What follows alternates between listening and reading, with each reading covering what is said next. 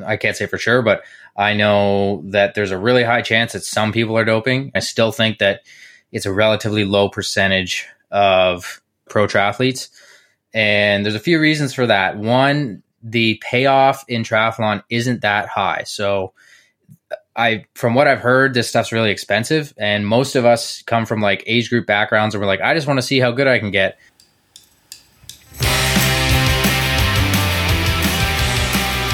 Hello, and welcome to the June 2nd, 2023 edition of the TriDoc Podcast. I'm your host, Jeff Sankoff, the TriDoc, an emergency physician, triathlon coach, and multiple Ironman finisher, coming to you from beautiful, sunny Denver, Colorado. I think that I made mention on this show of how I was forced to take a couple of months off from my own training earlier this year after I was diagnosed and treated for a melanoma on my leg. And then, unfortunately, had a few complications related to the surgery that necessitated my being unable to train.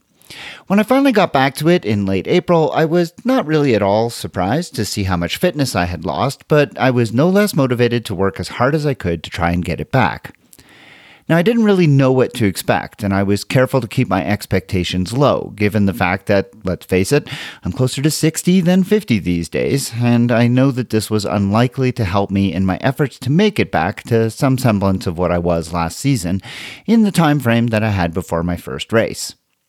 After deferring out of Boulder 70.3, that was supposed to be my season opener, I am now 3 weeks away from what will end up being my first race of the year, the 70.3 in Mont-Tremblant, Quebec. And I am happy to be able to relate that while I am still a mere shadow of what I was when I showed up in Chattanooga last May, it isn't nearly as bad as I feared. When I first started my training again about 6 weeks ago, I decided to keep a journal on the process in order to note for myself how quickly things progressed, but also to be able to share with my own athletes and anyone else out there what kind of timeline to expect when you are faced with the kind of layoff that I was faced with, in order to have a sense of when to expect you'll be back on track. So here is what things have looked and felt like over the past 45 or so days, for me anyways. On Monday, April 24th, my CTL was 35, and I went for my first run and did my first swim. What I found was that running was really painful and exhausting, and that time spent on my VASA trainer had been well spent. Swimming definitely felt better than expected, both in terms of feel for the water and fitness-wise, and I attribute that 100% to the work that I was able to do on my swim trainer, which was really about the only thing I was able to do while I was on the bench in my home. After a month and a half, I can definitely look back with a much clearer eye and see how things came back in a fairly predictable fashion. I'm sitting here today with the CTL now of 81, and swim pace and endurance were definitely the first to return. Running endurance came next, and running pace has just recently started to come back, although it's nowhere close to where I used to be able to run at. Bike fitness is coming, but man, is it taking a while. And bike power seems to just recently be starting to peek its eyes out and show up again. And I'm starting to be hopeful that maybe, just maybe, I'll be a little close to where I was before all of this began, at least with respect to biking, come June 25th. Now, I honestly have no idea what to expect going into this race, but I am trying very hard to be realistic. There's no way that I can expect to have the kind of result that I did in each of my races last year, and so I'm trying to refocus my attention on process rather than outcomes. Enjoy the day and the experience and just the whole atmosphere, something that maybe I don't always get to appreciate when I race recently. I'm also trying hard to practice what I preach with my own athletes who have had to manage their own injuries from time to time. Have patience with respect to the fact that it takes time to find your old self again. Be careful not to compare yourself now to who you were before your injury or layoff, and give yourself grace to allow yourself to have bad days and be a shadow of what you once saw yourself as. By doing these things and by being mindful of the fact that in the grand scheme of things I am healthy and still doing the thing that I love, I've been able to muddle through this period and manage the tough days without too much discouragement. Whatever happens in 3 weeks from now, I'll be smiling at the finish line. You can be sure of that. Oh, and one last thing. Being unable to race my local race in Boulder next weekend has allowed me to sign up as a volunteer. And I encourage you all to try and give back to your fellow competitors in this way whenever you can, should you be unable to race. We all know how much we love those volunteers, so step up and be one yourself, if you can. On the show today, life sport coach and former Olympic rower Juliet Hockman joins me for the medical mailbag, when we will discuss the mysteries of inflammation. What exactly is it? Should we be concerned about it? And why is there so much press devoted to controlling it? Is inflammation friend or foe? And does it need to be aggressively managed, or are we doing ourselves harm when we try? That conversation is coming up shortly. Later, I'm joined by Canadian professional triathlete and three-time third-place finisher at 70.3 events already in 2023, Jackson Landry. Jackson has been on the professional circuit for some time now and has had quite a bit of success. He shares with me some great insights from within the pro field, his thoughts on the Colin Chartier doping scandal, and what the future holds for his own career arc this season and beyond. Before all of that, I want to take a moment once again to thank all of my Patreon supporters of this podcast who have decided that for about the price of a cup of coffee per month, they could sign up to support this program and in doing so get access to bonus interviews and other segments that come out about every month. For North American subscribers at the $10 per month level of support, I also have a special thank you gift in the form of a pretty cool Boco TriDoc podcast running hat. So visit my Patreon site today at patreon.com/TriDoc podcast and become a supporter so that you can get access and maybe this cool gift as well. And as always, I thank you in advance just for considering.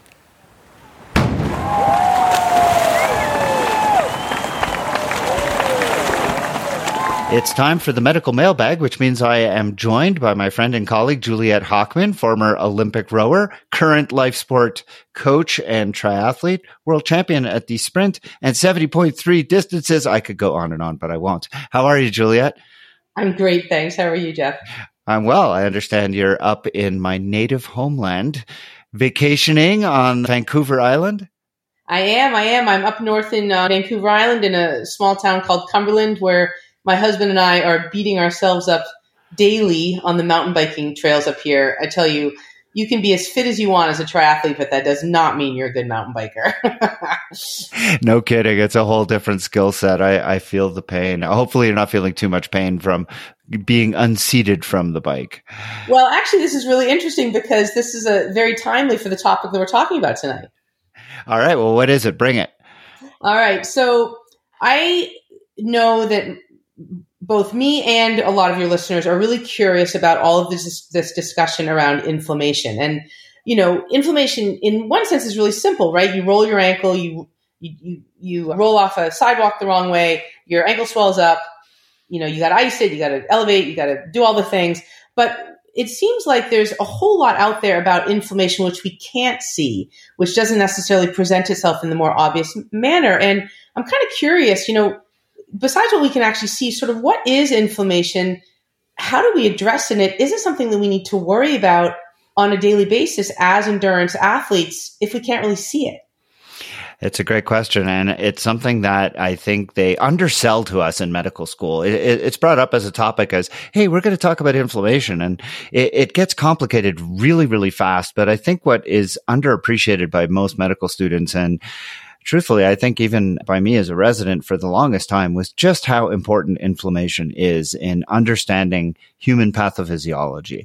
If we're going to go back really just to the very beginning of the question, which is what is inflammation? I think we need to understand that inflammation is part of our evolutionary adaptation to stress. Inflammation is one of the things that maintains our physiologic processes in what we call normostasis. So every single day, our bodies are exposed to all manner of stresses. Those stresses can be physical. You went out and you went mountain biking today. They can be environmental. Today was an interesting day here in Colorado. Started off really warm. Then it became overcast very suddenly. Temperature dropped dramatically. We had violent thunderstorms. Some places in the world, it could be extremely cold. It could be extremely hot. Other stresses can be psychological. All manner of things are happening to try and knock our very finely tuned physiologic processes off kilter. And in many cases, the response to those things going awry is a response that is termed an inflammatory response. So what happens is, and this is very much the case for whenever we have an infection, anytime that we are susceptible to some kind of bacteria or a fungus or a virus, something gets into our bodies, the first line of defense is recognition of the foreign invader, followed by an inflammatory response. So inflammation is, on the whole, an adaptation to all of these things that are going on around us and within us to try and knock physiological processes out of whack. And the inflammatory response is something that has evolved to kind of put things back in order. The problem is that left unchecked, the inflammatory response can cause a lot of damage, because the same way that it can kill a bacteria, it can also kill our own cells. So that's a kind of a short version of what the inflammatory response is. Let's get into the weeds just a little bit. So the inflammatory response is, in essence, a vital component of our physiology to maintain health and well-being. Anytime that we are injured, anytime that we are sick, anytime that we are under those stresses that I mentioned, the inflammatory response kicks in as a means of fighting off illness, of removing and repairing. So removing damaged tissue and then allowing for the repair of injured tissue to restore normal tissue. It also is involved in allowing for our processes to get back into normal balance. So if you are exposed to environmental conditions that cause stress, the inflammatory response will kick in to try and restore that normal balance. So a very complicated cascade of chemical processes involving a host of different cells, the vast majority of which comprise what we think of as the immune system. So the immune system is kind of the home for the inflammatory response. The inflammatory response is critical for allowing for us to get back to that normal state. But as I said, left unchecked can cause damage. And so we know that, as you said, when you roll your ankle, rolling the ankle is essentially a small tear in the ligaments of the supporting structures of the ankle. And so immediately you end up with the inflammatory response in that area, which is a combination of swelling, heat, because there's more blood flow into the area, as well as capillary permeability that results in fluid coming into the area. That's the swelling. And then you have pain. And the pain is defensive. It obviously is not pleasant, but it's defensive so that it keeps you from actually continuing to walk or use that injured ankle. And then over time, the inflammatory cells move in, they start getting rid of any injured tissue that's there, and then allows for the healing process to then continue. And then the inflammatory cells will move out and everything gets back to normal. So that's a great example of an injury resulting in an inflammatory response where things work the way they're supposed to. If, however, you have a tendon that gets injured, that's not a good example because tendinopathies are not generally inflammatory. But let's say you have a joint that gets injured, not so much the ankle as a ligament, but maybe you have an injury to the cartilage within the ankle. Then you have an inflammatory process that doesn't go so well because cartilage doesn't heal so well. And so then you can end up with a chronic inflammatory response. And so these inflammatory cells are in there. They keep trying to get rid of the damaged cartilage, but no new cartilage is growing back. And so there's this continuous damage being caused by the inflammatory themselves. And you end up with this chronic inflammatory response. And eventually you can end up with arthritis of the affected joint. So that's a very simplified example of how a chronic inflammatory response can result in a disease process. But there are so many more complex ways that the immune system and that chronic inflammatory response can result in illness. So we have a host of autoimmune diseases, things like lupus, things like rheumatoid arthritis, things like scleroderma, a host of different autoimmune diseases that can come about because the immune system, as opposed to looking for damaged tissue or looking for invaders, suddenly for some unknown reason starts to attack native host tissue that is healthy. And as a result, that it causes untold amounts of damage in this chronic inflammatory response, which results in these kinds of chronic illnesses. And as we age, interestingly enough, the inflammatory response is in a heightened sense of activity. And so researchers have coined this phrase called inflammaging, where they are cueing into this idea that as we age, our inflammatory system is just by nature, by the fact that we are getting older, the inflammatory response is just more on all of the time. And this heightened inflammatory not really a response, but this heightened inflammatory state that becomes more pronounced as we get older actually causes changes to our bodies. The most significant of which actually is the muscles. And we see this in older individuals who have wasting away of their muscles if they're not using them. It is thought now to be related to this ongoing inflammatory state. Wow. Now, yeah, I know. I'm sorry. It's like, I hope that was something that was something you could follow. Let me know if I lost you. Totally follow it. And I guess that, if I could bring you back from the weeds a little bit. And I mean, for the vast majority of athletes who are involved in endurance activities, or individuals who are involved in endurance activities, not necessarily the small proportion who have scleroderma or lupus or some of the other diseases that you mentioned, what does this look like, I guess, for us? And we're not talking so much about the rolled ankle, which we can see and we can address, but we're talking about the internal inflammation that may occur as a result of the factors you talked about, environmental stress, et cetera.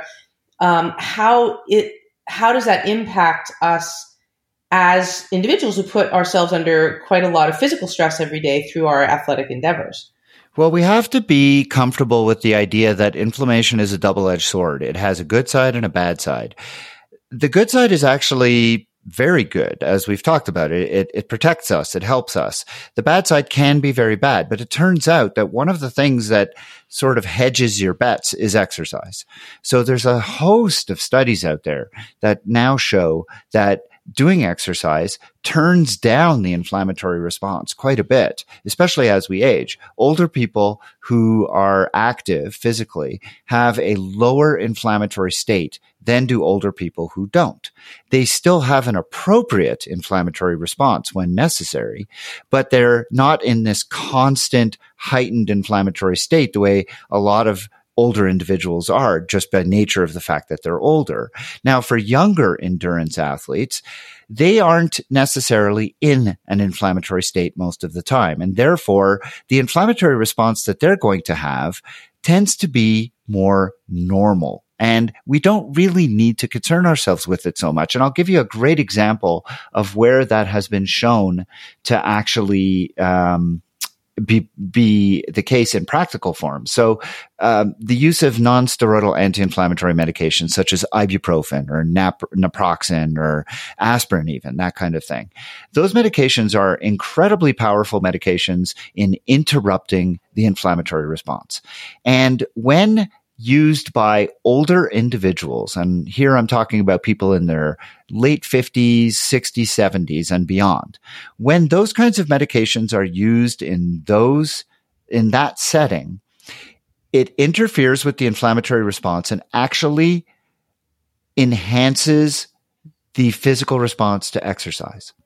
So if an individual who is in their 60s goes out for a long run and takes an ibuprofen after their run, they will actually see an improved benefit in their muscles, because we know that in older individuals, the inflammatory response is quite detrimental to muscle conditioning. Whereas in younger people, and there are studies to support this, in younger people, the use of ibuprofen and other types of anti-inflammatory drugs is actually very much counterproductive to training. So somebody who is in their 20s, 30s, or 40s who goes out for a long run and then takes an ibuprofen either before, during, or after their exercise actually interferes with the kinds of remodeling that happens within the proteins of their muscles, and actually it's detrimental to their training. So the inflammatory state is much more important in older individuals. That's that what I was referring to, that inflammaging. Whereas in younger individuals, the inflammatory response seems to be much healthier and is more important for exercise, because when you go out for that long run and you're trying to overextend yourself, do a little bit of damage to your muscles and then rebuild your muscles, you need the inflammatory response in your younger years to actually benefit. But if you interfere with the inflammatory response in your younger years, you're not going to get that benefit. But interfering with the inflammatory response when you're older actually may be beneficial. That, however, is not taking into account some of the dangerous potential side effects of these medications, which we can talk about later. Or now. I guess. Well, that was like define older athlete, younger athlete. Like, is there the cutoff? Yeah, the cutoff is the cutoff is late 50s. I mean, it's not like there's an absolute number, but all the studies that I saw. So I found a really good study that looked at analgesic and anti-inflammatory drugs in sports, implications for exercise performance and training adaptations. And this is from 2018. And there are other studies that have done similar research in athletes in their 20s and 30s. And these studies very clearly show that taking anti-inflammatory medications interfered with the positive adaptations associated with training. Oh my God. When I think of the amount of ibuprofen I pounded as an Olympic rower in my early 20s. Yeah. Oh, right. The damage. I know. But then another study that came out just this year, controlling inflammation improves aging skeletal muscle health. That's from 2023 in Exercise and Sports Sciences Reviews. This one looked at older individuals in their 60s, 70s, and 80s, and very clearly did a nice job of describing some of the biochemical and the physiology, and really tied the same pathway that ibuprofen interferes with as the pathway that is detrimental for older individuals' muscle health. And interfering with it actually seems to be beneficial for training. Now, I am not advocating that older people take NSAIDs. And the reason for that is because NSAIDs definitely have some negative effects. NSAIDs have been shown to be associated with higher incidences of heart attack and stroke. They are associated with gastrointestinal bleeding because they cause ulcers and gastritis. And most importantly for us, especially in longer events, they can be associated with acute renal injury. And you have to be sure that you stay hydrated. And too often I see athletes will come through special needs at like an Ironman and grab a couple of ibuprofen thinking, oh, it's going to keep me from getting sore. I'm going to be able to push through and I'm going to be better off this way. But in reality, they're dehydrated at that point, and it may actually lead them to get into trouble with potential for renal injury. And there was a really good study on this. Ibuprofen use, endotoxemia, inflammation, and plasma cytokines during ultramarathon competition. I know that's a lengthy title. I always joke about how some of these authors need to go to a title writing school, that these authors did not go to that school. Right. Anyways, they looked at 54 men and women who were doing an ultramarathon, and it was self-selected. It was doing the Western States Endurance Ultramarathon, and it was a little bit self-selected. It wasn't a randomized trial by any means, but they compared those runners who used ibuprofen with those who did not. And it turned out that the ones who used, there was no difference between the ones who used and the ones who didn't in terms of the level of inflammatory markers in their blood. And on top of that, how they actually felt. So the people using the ibuprofen were using it thinking that it was giving them some kind of benefit, that they wouldn't feel as much pain, they'd be able to run better. And in the end, they were all self-reporting exactly the same amounts of discomfort. So it kind of flies in the face of why a lot of people use these medications during a race. And I think that these medications are, for the most part, pretty safe after a race to help with some of the delayed onset muscle soreness. But if you don't need them, if you can avoid taking them, it's always best to try and avoid it. Doesn't the long-term use of ibuprofen also weaken tendons? I read that somewhere too. Or is that fallacy? Yeah, no, I'm not familiar with that. There are some antibiotics that can definitely. So ciprofloxacin is notorious for causing Achilles tendon rupture. And there are other antibiotics that have been associated with tendon issues. I'm not familiar with ibuprofen having that same potential problem, but that doesn't mean it's not true. That's not something I've come across. Okay. All right.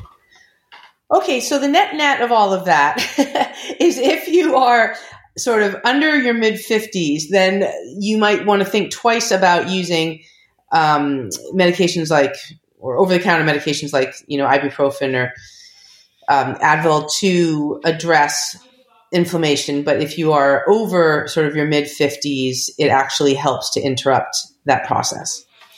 Yeah, and it's kind of a tricky thing, right? I don't really know how to advise people because there are these very real side effects that are potentially much more dangerous than any benefits you're going to get out of using them to help your muscle health. The reality is that exercise alone seems to be very helpful for managing the inflammatory state in people who are in their 60s, 70s, and 80s. And so the use of anti-inflammatory medications on top of that, it's not clear how much you're really getting out of it.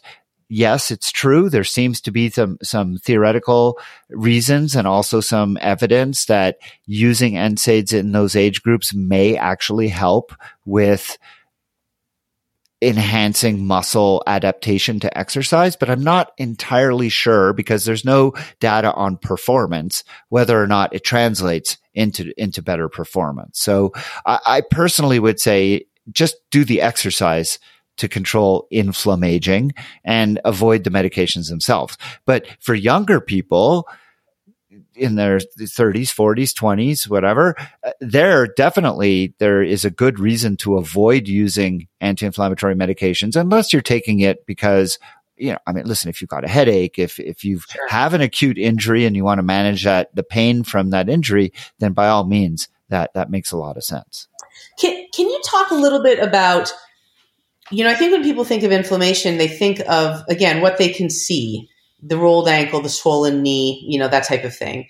But I think that, what we're really focusing on here is inflammation, which is internal, which we don't necessarily see.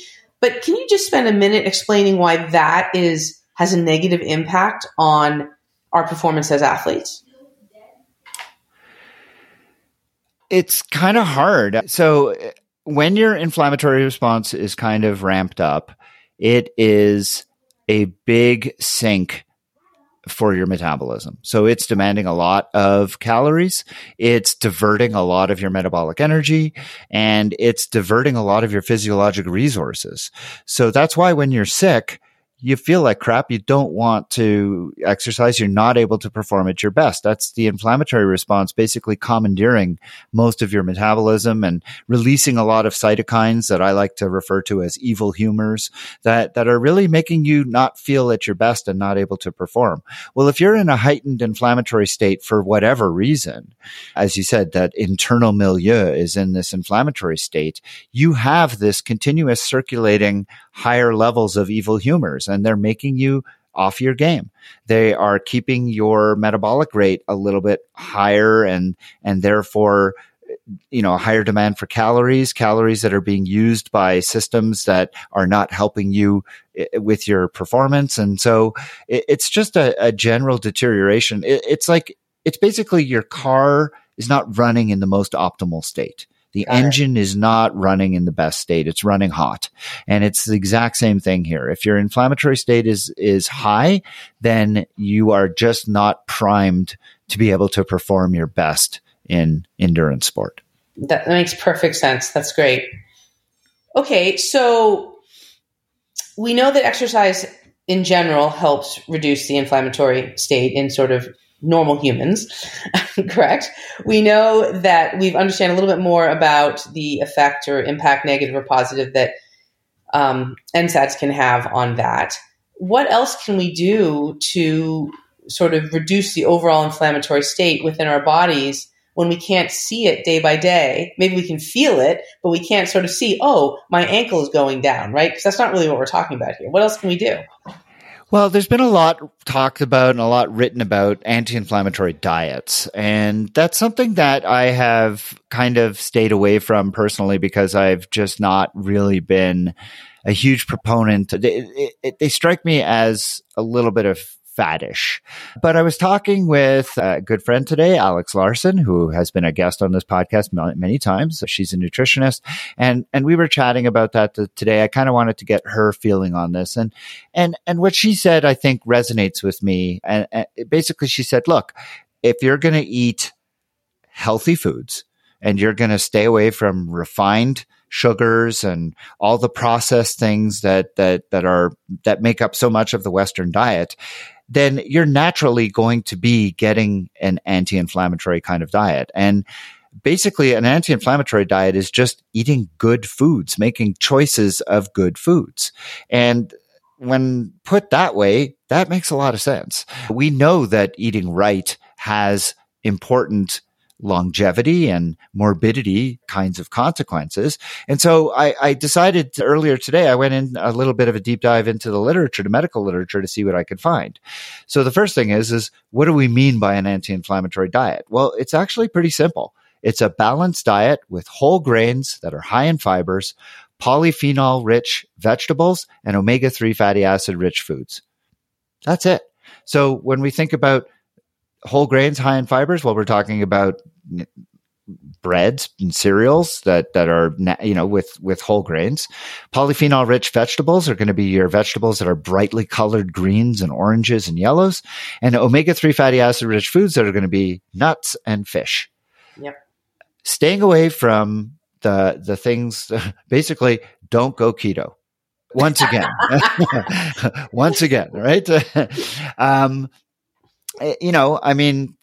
This is kind of makes sense. This is the Mediterranean diet, essentially. The Mediterranean diet has for many, many decades been recognized as the healthiest diet out there, the one associated with the best effects on both long-term health, but also longevity. And that's exactly what this is. The available evidence indicates that the consumption of vegetables and fruit, or macro and micronutrients that are high in polyunsaturated fatty acids, that have flavonoids, vitamin C and E, have been shown to reduce systemic inflammation, whereas those diets that have a lot of saturated fatty acids, that have a high glycemic index carbohydrates, so basically red meat, refined sugars, and then any high dietary N6 to N3 polyunsaturated fatty acids, I'm not even going to go there because I don't even know what that means. Those will increase the level of pro-inflammatory cytokines and put you in this inflammatory state. So again, you can choose to eat a good, healthy diet that will be anti-inflammatory. The question then becomes, okay, what does it mean? Well, when I looked at the literature, there is a bunch of evidence that all kinds of suggests, with a little bit of hand waving, and if you squint your eyes a little bit, that eating an anti-inflammatory diet can be good for you in terms of decreasing certain types of diseases.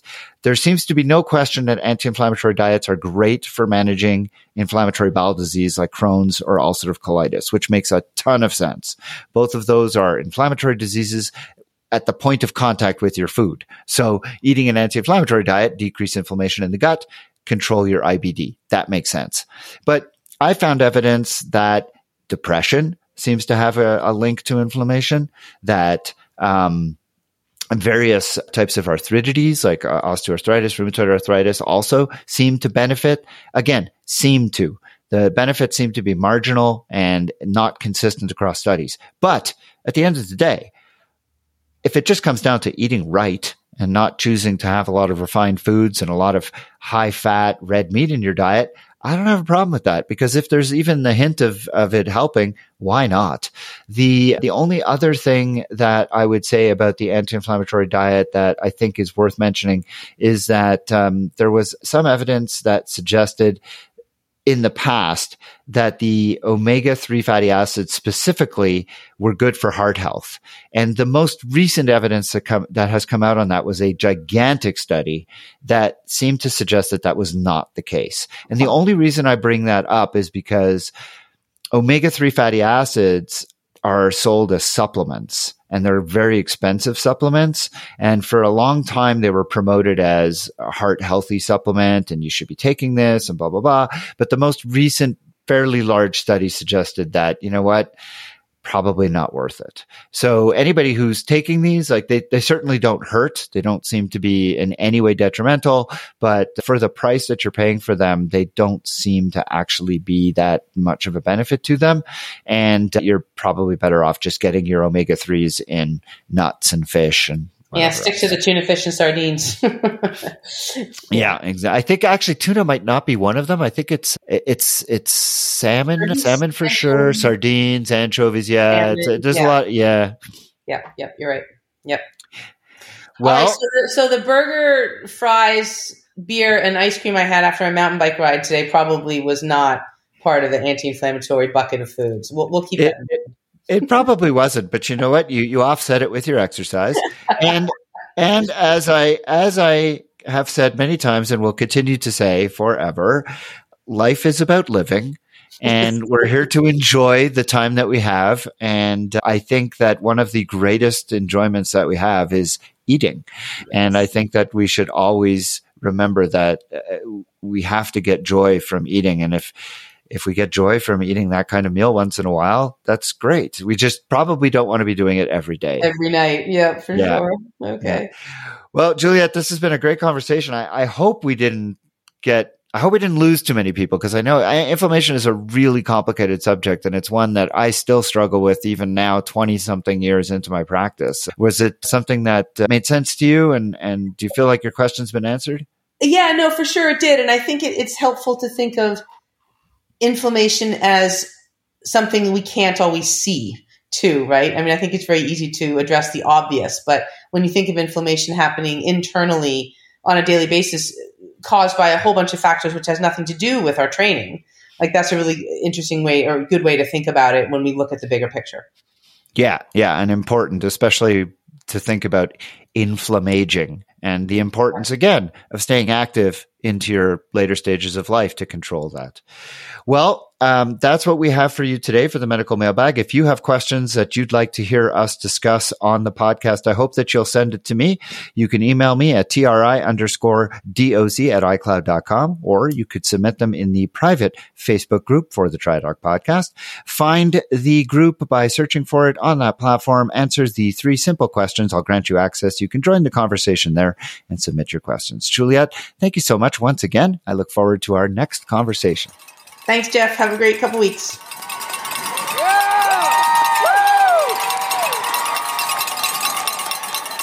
My guest on the podcast today is Canadian professional triathlete Jackson Landry. Originally from Belleville, Ontario, Jackson took up triathlon while studying at the University of Guelph in Guelph, Ontario. Since turning professional in 2017, he's had 4 victories and almost 20 podium finishes on the circuit, including 3rd place at all of Oceanside, St. George, and Florida Gulf Coast just in the last few weeks against very, very strong fields.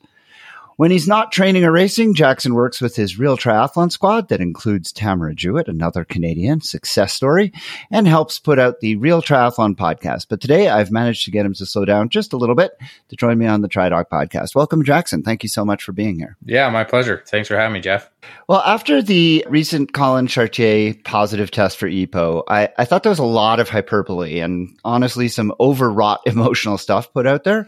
And then about a week after the fact, you put out this really well thought out, incredibly sensible video on your YouTube channel. And I'm going to link to that in the show notes.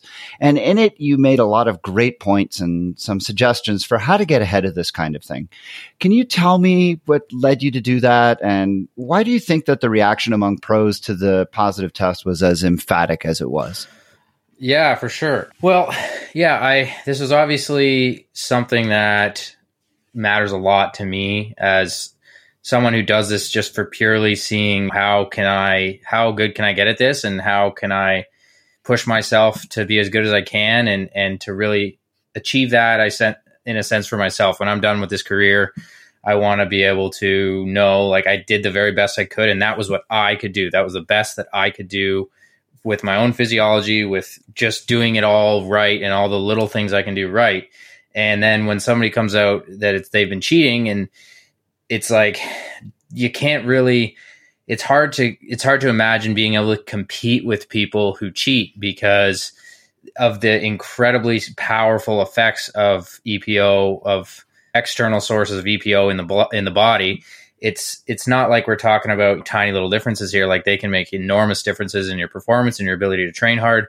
And when I'm doing everything I can to get 0.1%, and these guys are boosting their EPO and probably boosting their red blood cells by like 10%, it's not necessarily, it's just discouraging in a sense. And you got to try to find a way to stay motivated. And for me to do that, the best thing I could do is think of ways that we could actually catch more people and to try to understand what's going on. So I kind of put that together after a few days of thinking about things and doing some research. And then even after I put the video out, I kept doing research and like learn more and learned that specifically the one thing I referred to in the video with how the glow time for EPO is very short. It seems to be longer now. They seem to be able to test it with more sensitivity so they can actually catch people after more than 2 days still. But at the same time, with the frequency of testing and the fact that you can just skip a test and not get a positive result, and people would do that, probably will do that selectively to protect themselves if they're cheating.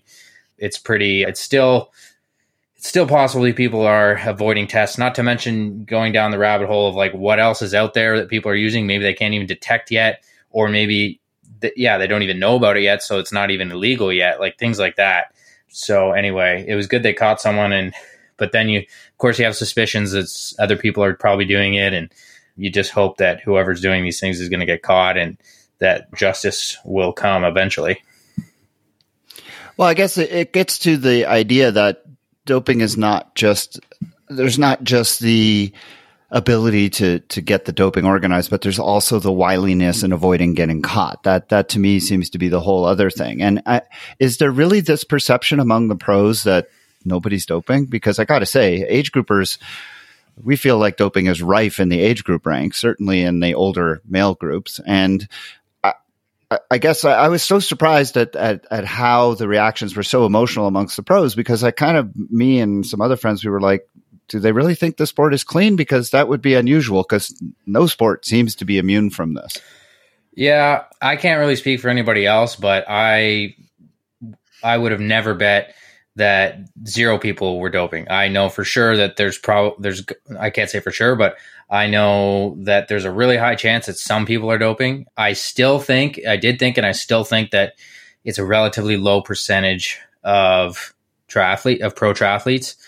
And there's a few reasons for that. One, the payoff in triathlon isn't that high. So from what I've heard, this stuff's really expensive, and most of us come from like age group backgrounds, and we're like, I just want to see how good I can get.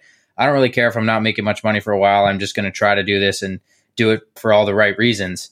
And for those reasons, I think most people are probably clean, because if you're considering doping, then you're not really just doing it to see how good you can get anymore on your own. So that's why I think most people are clean. Obviously, there's different cultures and different things. I know, like a lot of runners, for example, who've tested positive for performance-enhancing drugs from countries that don't have a lot of opportunity. For them, the stakes are a lot higher, where if you're not making money as a professional athlete, as like a world-class runner, perhaps you don't really have a good source of income otherwise. Whereas at least for those of us in Canada, and probably mostly a lot of other developed nations, if you quit triathlon, most of us are pretty educated. Most of us would have good opportunities for income otherwise. So I think most people would sooner be like, I'm just going to retire from triathlon, do something else, than they would consider doping. I hope, at least. But there's always people are going to have that temptation at the highest level, and when you want to be the best in the world. And I always kind of have had suspicions of certain people, and like I would never call anyone out specifically because I have no proof and whatnot. But let's just say if certain people get caught doping, there's quite a few of them that I wouldn't be shocked at all. I think that's an excellent point that you make about the fact that the stakes are lower in triathlon in general, and therefore less motivation to start doing that. With that said, you made a point in your video, and you weren't the only one to say this. I know Ben Hoffman said this as well. The idea that athletes who get caught using banned substances, maybe it would be a good thing to have them pay restitution of some sort. And I really like that idea. I wonder if you've thought at all about how it would work in practical terms. I'm interested, like how far back, for example, would that go? If somebody got a positive test in January, would they have to pay back the last year, the last several years, a certain number of events?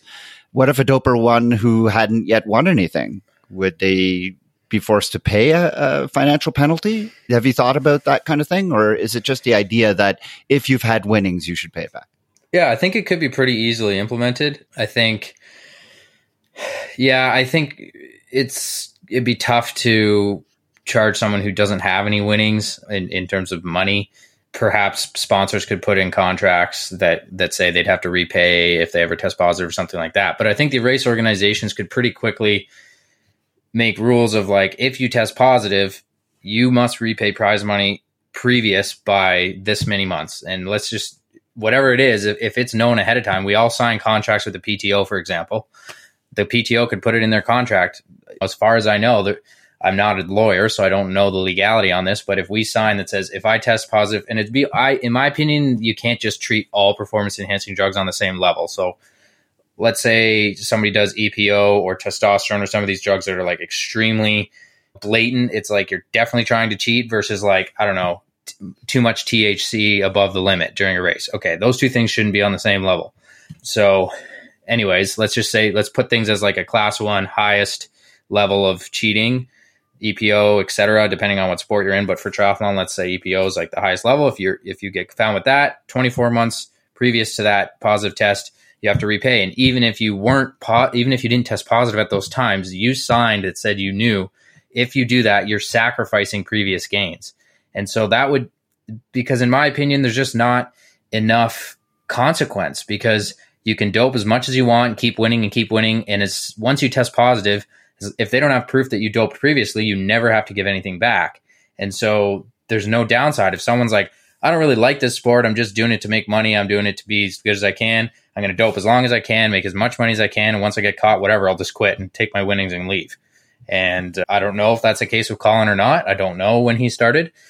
But if they had those penalties in place, and let's say he wasn't doping at the US Open when he won, if they had those previous penalties in place where if he gets caught, he'd have to give it back, he probably wouldn't have started doping in the first place.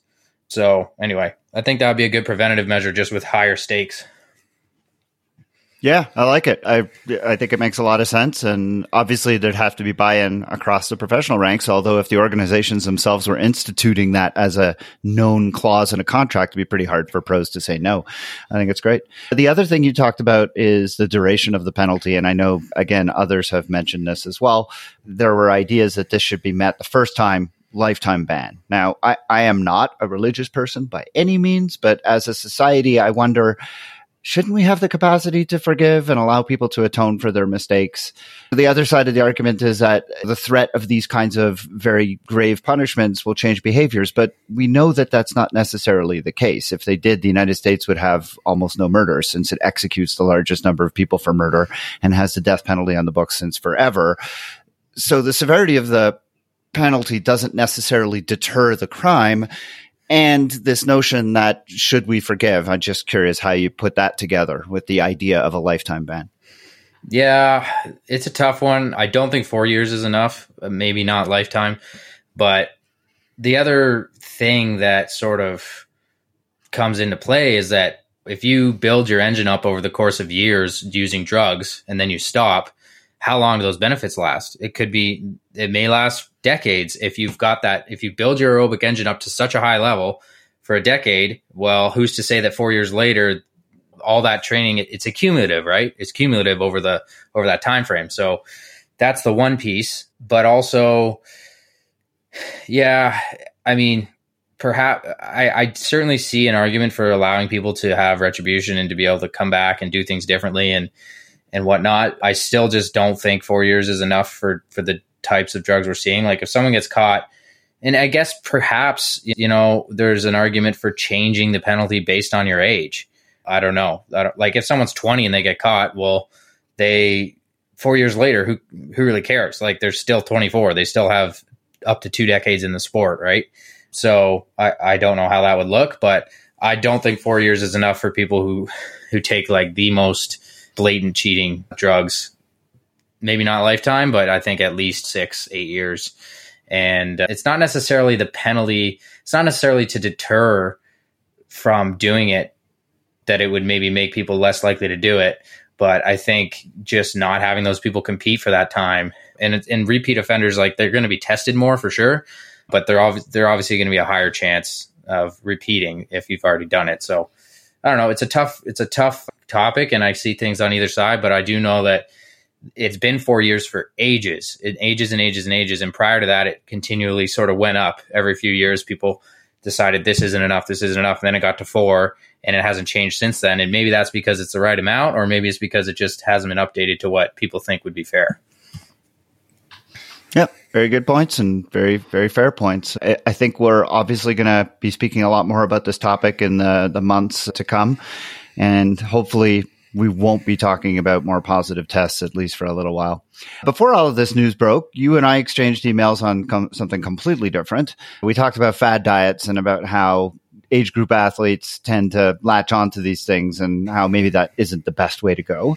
I think it's incredibly timely because we've seen a really high profile example of this in Sam Long. Sam, who showed up at Oceanside with a new coach and a new diet, basically abstaining from carbohydrates, which seemed a little foolhardy and in the end played out in his result at Oceanside. But then he dispensed with that coach, got back onto a little more sensible diet and has been lights out at the following two races. What do you think about the fact that athletes, especially in the age group ranks, are so easily convinced to get onto these kinds of, I don't know, weird nutrition strategies, thinking that underfueling is going to somehow make them faster or fueling with something other than the preferred fuel? How do you counsel athletes on this? Yeah, nutrition's probably the most talked about topic among age group athletes, just partly because there's so many different things you can do, and there's so many different theories, and it's hard to really do good studies on nutrition because the control variables are just so hard to control. That being said, the research that's there is pretty good research for during exercise. Like, it's pretty easy to control what you take in while you're exercising, before you're exercising, and measure that. And that's unanimous that carbohydrates are going to be your best source of fuel, regardless even of intensity. Like, even if you're at a lower intensity, it's going to be good to take in carbohydrates. But yeah, I think the main thing that I caution people of who are endurance athletes, I wouldn't really want to give too much advice for non-endurance athletes because it's not my area of expertise, but it's the calorie balance is hard to keep up with as an endurance athlete. And even if you're training at a relatively recreational level of like something like 8 hours a week, that's still a lot of calories you're burning compared to the average person. Like, according to, for just health purposes, 2.5, 3 hours a week of exercise is considered pretty good. Well, if you're doing 8 and a lot of that's pretty high intensity, you're burning a ton of calories. And if you try to restrict carbs, you're going to risk being at an energy deficit, and you could develop relative energy deficiency syndrome and different things like that. Not to mention, a lot of us are training way more than 8 hours a week. So it's just the potential alleged, I'll say, benefits of like a low carb diet. They're just in theory, it sounds good, but in practice, it hasn't really been shown to make much of a difference. And the risks are so high. So even if it might work for you, the downsides would probably outweigh the upsides of it. And so I never encourage people to try something low carb. Outside of that, I think for general nutrition, a lot of it is knowing what works for you, like finding foods that, like, for years, I just didn't really pay attention to this type of stuff. And I'd be like, oh, I'll eat foods that are considered healthy, like try to eat this amount of vegetables and this and that. And I wouldn't really pay attention to specific foods. But just in the last couple of years, I've kind of like changed my approach to being like, okay, every time I have like a meal, I'm going to write down or remember what I ate. And then I'm going to assess how I felt. And sometimes I'd be like, geez, my stomach doesn't feel that great. My gut is like all out of whack. And then I started figuring out which foods are just causing me problems. And it's basic things like, for me, garlic destroys I feel terrible after I eat garlic. Oh my God. I feel so bad for you. I know, because it's delicious, right? It's a joy. So I kept being like, okay, maybe it's tomato that's doing it. No, it's not that. And once I removed garlic, I literally I would have like terrible bloating after meals, gas, all the terrible things you don't want, totally gone. So it's like, pay attention to yourself, and you can do these sort of genetic tests for, I don't know how good they are, but I bet you could just figure it all out on your own with just keeping track. And so for me, that's been good. But yeah, definitely low carb is maybe a good diet for people who don't do a ton of endurance activity, but for otherwise, I'd be really careful with it. Yeah, I've had several nutritionists on the program, and everybody bangs on the same drum. They all say exactly what you did, which is, if you want to train hard and you want to train well, you have to be fueled to do it. And I think what a lot of people don't also factor into this equation is that as you become more fit, as you lean out a little bit from becoming more fit, your metabolic rate goes up. And so you're consuming more calories even when you're not exercising. And if you're not feeding your body enough to keep your body well fueled, you start auto metabolizing, you start breaking down your own muscle. And before you know it, you lose the ability not just to train, but the ability to get better. And that's where that whole relative energy deficiency comes in, and what you were talking about, much more severe in women because of the issues related to bone health. But men can suffer from this as well, with an inability to train and with losses with sleep disturbances and mood disturbances. So it's a real serious issue. And yeah, like you said, I'm just curious in the pro ranks, when somebody like as high profile as Sam Long is very public about how they're changing their diet. Is that something that gets talked a lot about? I don't think too many people would talk to him about it because they're kind of like, okay, here's a chance where we might be able to beat Sam before he figures this out. Which is literally, that's the only conversation I had with a friend of mine who's a pro. And I said, okay, well, he's going to be easier to beat now. And then I did beat him in Oceanside. And then, of course, he goes back to his normal diet and he absolutely destroys St. George and Gulf Coast. But it's no surprise, and good on him for recognizing that this wasn't working for him pretty quickly.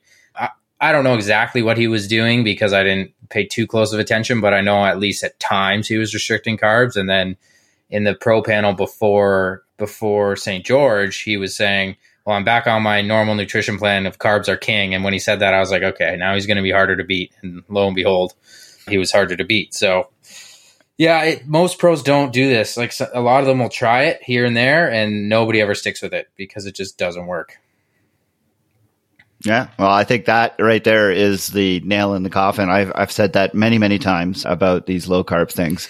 And yeah, there's still people out there that will not be convinced otherwise. And that's fine. Like you said, if they show up and they're in my age group, I'm like, okay, I'll see you at the finish. We'll talk about it then. Tell me about the Real Triathlon Squad. That's a group of pros, among which include Nick Chase and Tamara Jewett. Tell me about that group that you've got together and what you guys are doing. Yeah. So a few years ago, well, it started with, we developed the Real Triathlon podcast, which is still going on. We started this just before COVID hit. As it turned out, it sort of ended up starting as COVID was starting. But that ended up being a good time for us to bang out a bunch of episodes while we're sitting around with nothing to do. And that was started by myself, Nick Chase, and Garrick Lowen. And the three of us are still hosts on that podcast. And then after a year of doing that, we kind of started saying, hey guys, like, why don't we start our own team? We see these Team BMC, Team Erdinger, Team PVAG, there's the Bahrain 13 team. And we thought we could do something like this, but have it owned and managed by the athletes. And then I think it would do a few things. One thing is, if you kind of get it together with a group and you have a lot of the same sponsors supporting the whole team, for one thing, it's fun. You go to races together, you hang out together. It generates more opportunities for fun content for people to follow and whatnot. But also, it takes some of the pressure off. Like we've talked about this, where like four of us will go to a race, and inevitably, it's almost impossible for all four to have a great day. But if your sponsors are sort of invested in this team and two people have a good day, well, they're still getting great exposure, and the people who don't have as great of a day don't feel that sort of pressure. And there's always pressure to perform as a pro athlete, but when you kind of have that group around you supporting you, it just sort of takes some of that off. So yeah, we started that team, I believe it was 2021. And since then, it's just been growing in terms of what we can offer. Like we've got a YouTube now. Most of this stuff is managed by Nick Chase, who he took over kind of the full team management. I was involved in the beginning, and sort of now I'm more just on the athlete side, and he's managing the sponsors and the content and a lot of the negotiations. And then we have a team manager, Adam Meredith, or he's like a head of growth and development. So he's helping we have our age group squad now. So that's been a really good thing to develop for this year, where now we have a newsletter that goes out, and the age group squad, you guys they have access to a ton of discounts, and we're going to be doing camps at some point, just different ways that they can sort of be involved with us and get benefits, free to join, and you can be a part of any other clubs you want. You can still join ours. So I think it's moving in a great direction. And the main change for this year has been sort of investing more into our own brand, our own content, and sort of pushing that as like our main focus. Whereas before we kind of really focused on being funded by sponsors, and then a lot of our content was just promoting them. And it was hard to promote ourselves when we had all these obligations with sponsors. And now it's like we have sponsors that support us that are fantastic and that want us to promote ourselves, and they just want to be a part of that journey. And of course, we support them also with content, but the main thing is kind of growing our own brand. So yeah, it's been a good year. It's been an exciting year, and anybody can join. And yeah, it's going in a good direction, and it'll be cool to see where it goes. It looks like hopefully there's going to be a short course component to the team as well on the pro side, which will be great to branch into that. And yeah, right now the pro squad is Nick Chase, myself, Tamara Jewett, Leslie Smith, Lisa Becaris, Mark Dubrick, Garrick Lowen, and Nicole Falcaro. So we have eight of us, and that's been growing too, because I think we started with 5 or 6. So yeah. That's great. That's great. So you've had just a tremendous start to the year. Congratulations again. And what's the rest of the season look like for you? Obviously, you're going to Finland, but do you have anything before that? Yeah, I'll be going to Ironman 70.3 Mont Tremblant, which is June 25th. I'm sure you're well aware of that race, and a lot of you've probably done it. I'm actually doing it for the first time. Wow. I for years and years, I've tried to get there, and it's just not worked. And I'm finally going to be there, so I'll be excited to see. Nice, that's a great one. Fully closed roads, I believe, which after Gulf Coast is now a higher priority for me, because that was sketchy. But in any case, yeah, it's a beautiful course, beautiful venue, and the community really supports it, which is great. But that'll be my probably 5th time racing there, at least, maybe 6th. And I've got a win there. I have a 3rd. I have a bunch of 4ths. So I got 3rd there last year, and I kind of got away with one where I wasn't feeling that great, and I managed to just get by a friend of mine, Cody Beals, in the last 500-600 meters to take 3rd. But I'm hoping to have a much better day there. And then PTO US Open after that, which is early August. And then 3 weeks after that, it'll be 70.3 Worlds in Finland. So that's kind of my next block. And then I haven't really been able to plan beyond that too much, because there's things up in the air with when is Collins Cup going to be? Am I going to qualify? What other races are going to be doable? So for now, that's just kind of where I'm sitting. And I'm curious, do you have any designs on going to the full distance at some point? Yeah, it's on the radar for sure. I've considered possibly doing one this year, later in the year. I have done one full in 2021 in Mallorca, which went okay, but I wasn't really prepared for it. And so I couldn't have really expected much better. But yeah, it's tough right now, because a full, it's a big opportunity cost to go and do a full. It takes, in terms of the specific training you have to do, the taper, the recovery, it definitely takes up, I think, at least as much resources as doing 2 halves, in my opinion. And 2 halves, if I go to 2 halves and have an average day at both, I can pretty much count on getting at least one podium. And so it's just hard to, if I was name a top pro, Jan Frodeno, and had hundreds of thousands in, just guessing, hundreds of thousands in sponsor income every year, I could afford to just pick what I feel like doing. But also it's a business, and I have to make a living. I've got a mortgage, and my wife and I bought a house in 2020, and there's real life expenses. So it's tough to take those risks at times. So that my goal was sort of to have a good start to the season in order to be able to sort of free myself up for later in the year. And I have been able to do that. So if I have another good day at Tremblant, then I can start looking at things a little bit more based on what I feel like doing and what might be better for 2 years down the road, in which case I may choose a full. Now, that being said, I have looked at the schedule, and there's just not a lot of full options later in the year. There's Florida, which is at the same venue as Panama City Beach was, and I don't want to go there. It's not a safe course, in my opinion. There's way too much traffic that's allowed to access the road. There's no closed roads. It's just not a good environment for a race, in my opinion, for pros who are going 30 miles an hour and the cars aren't expecting that. So probably we don't want to do that one. And then the only other ones at that time of year seem to be over in Europe. So either I might be going pretty far, or I might be waiting another year until there's a bit of a more convenient option for me. Can I ask, it's interesting insight to the thought process that goes into this, because obviously for age groupers, it's a very different calculus. For us, it's, do we have the time to train? Is it high on the list of things that we want to accomplish? And for you, as you said, it's a business. What are some of the other things that go into that calculus of deciding? I mean, obviously it has to fit your schedule. You have to think about the recovery time. I coach athletes and I'm always telling them, forget about the start list. You just show up and do your thing. You, I imagine, have to think about the start list. Is that accurate? Yeah, a lot of guys do, and I don't blame them for it. I've never based a race off of who's going to be there, mainly because it's also not reliable. Like, inevitably, some guys won't show up. Somebody will be added late. Like, it's not necessarily going to be what you expect. But also, for me, the bigger thing is the course and the environment that it is. So I've historically done the best in hillier courses. And in part, that's probably because a lot of the main competition, at least in North America, like the really strong bikers and just overall athletes often tend to be a little bit bigger guys like Sam Long, who tend to be very fast on flat bike courses, which I'm not like a really small guy by any means, but I do a lot better on a hilly course. I can keep up better. It's just a more beneficial course for me. So I tend to pick hillier courses, and at least lately, it seems I tend to do better in colder conditions, which is a huge part of the reason why I'm deciding to do Finland and not Singapore Asian Open for PTO. They're a week apart. Some people might try to do both, but Singapore, you've got probably the hottest race ever. Like, it's going to be like 32 and very humid. It's probably going to be flat, really humid. Like, it's just the complete opposite of Finland, which is rolling hills, cool conditions. Those are perfect conditions. That's Oceanside's like that, and I've won there and gotten a third.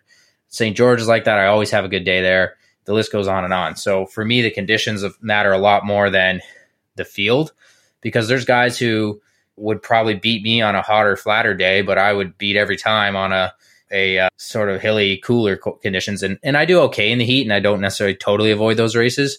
And I am planning to sort of do better with heat prep to be able to do well there. Like, I did okay in Dallas, but it's your physiology is your physiology in a sense. And if you have a strength, you might as well play to it, because why wouldn't you if you have the option? Absolutely. Well said. Well, Jackson, I can't thank you enough for taking the time to speak with me today on the podcast. It's been a really entertaining and great conversation. I really enjoyed it, and I wish you nothing but continued success for the rest of the year. It's been exciting to watch you have such great results so far, and hopefully we'll get a chance to meet in Mont Tremblant, where we're both racing just next month. Thank you again, Jackson Landry, for taking the time to join me on the podcast today. Yeah, thanks so much for having me, and good luck in your prep for Tremblant. We'll see you there.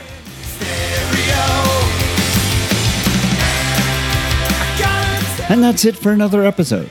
The TriDoc Podcast is produced and edited by me, Jeff Sankoff, along with my interns. I'm Agent Johnson. This is Special Agent Johnson. Oh, how you doing? No relation.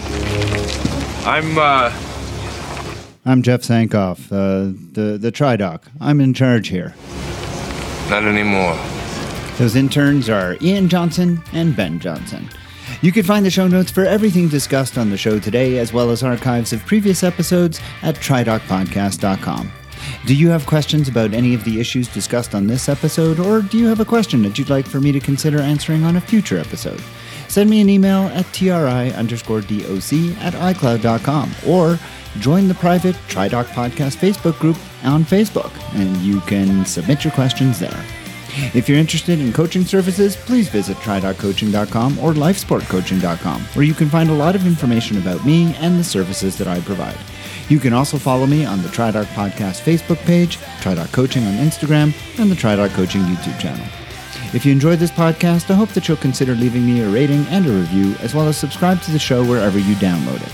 And of course, there's always the option of becoming a supporter of the podcast at patreon.com/TriDoc Podcast. The music heard at the beginning and the end of the show is Radio by Empty Hours and is used with permission.